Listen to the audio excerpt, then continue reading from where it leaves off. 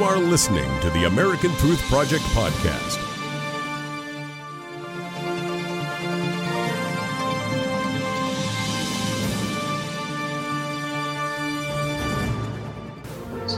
Utah has a lot to teach the politicians in Washington. Utah has balanced its budgets.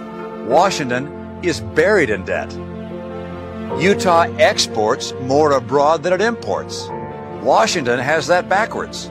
Utah welcomes legal immigrants from around the world. Washington sends immigrants a message of exclusion. And on Utah's Capitol Hill, people treat one another with respect. I have decided to run for United States Senate because I believe I can help bring Utah's values and Utah's lessons to Washington. Utah is a better model for Washington than Washington is for Utah. Joining me now, the founder of the American Truth Project and Daily Ledger contributor, Barry Nussbaum. Barry, fascinating that he goes right to the immigration issue and a not-so-veiled swipe at President Trump there in announcing his video in running for United States. It's kind of unbelievable that he would do that, but it seemed to me that was a swipe at President Trump. I think, though, in the end, this guy's probably going to walk away with the thing. I don't have an explanation for you, Graham, on the immigration issue coming out of Utah, but I can tell you I talked to his son today, Matt. They're all anchored in Utah. All 5 kids went to BYU, as did Mitt. And a couple of them still live there. The grandchildren are there. Mitt saved the Olympics coming out of Salt Lake some years ago. So he's got a lot of ties to Utah. His name ID there is huge. I don't think he's going to have any problem being the Republican nominee coming out of Utah, which will make him the senator from Utah come the next election. Which means he'll probably pick up the mantle of John McCain and be a burr in the side of constitutional conservatives in Washington, D.C., and certainly in the side of President Trump. So this ought to be fun.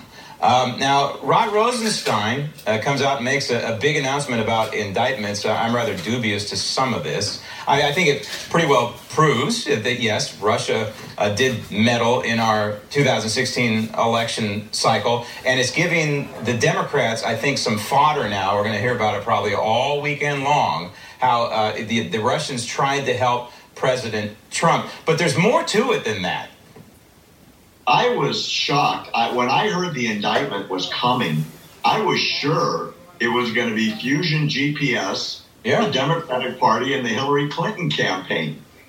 This was kind of out of left field. What's really interesting, Graham, is I think we go back to that old adage, be careful what you wish for. The Democrats for a very long time have been claiming Russian influence, Russian influence, Russian influence. And everything that's come out for weeks, Graham, has been all about the Democrats, the Democratic Party, and the Clinton campaign. Today's indictments don't tie the Trump campaign, as far as I could tell from reading it quickly, to anything. No. Do you see it? No. And I found it interesting, if you drill down a little bit, apparently they were trying to aid President Trump, at the same time trying to stir the pot and aid Hillary Clinton, or at least the Democrats, because after the election, apparently these people, they held rallies, pro-Trump rallies, but they also held anti-Trump rallies. So they were I hate to laugh because this is serious stuff. This is our franchise.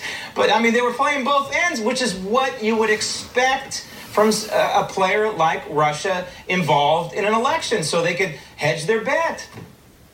Hey, look, the bottom line here is, and this is what we really need to remind ourselves, Graham, no one has ever said one vote was changed. No one ever said any election from coast to coast was changed, and the outcome wasn't affected.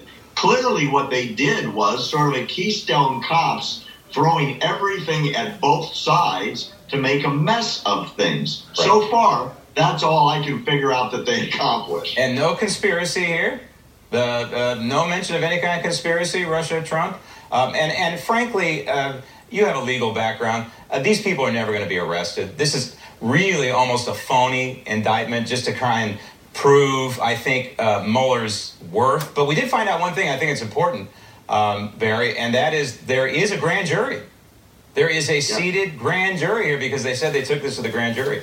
And so maybe, just maybe, we could put that grand jury to use in finding out what really happened in the 2016 election cycle and what I call the Obama scandal. Barry, thanks.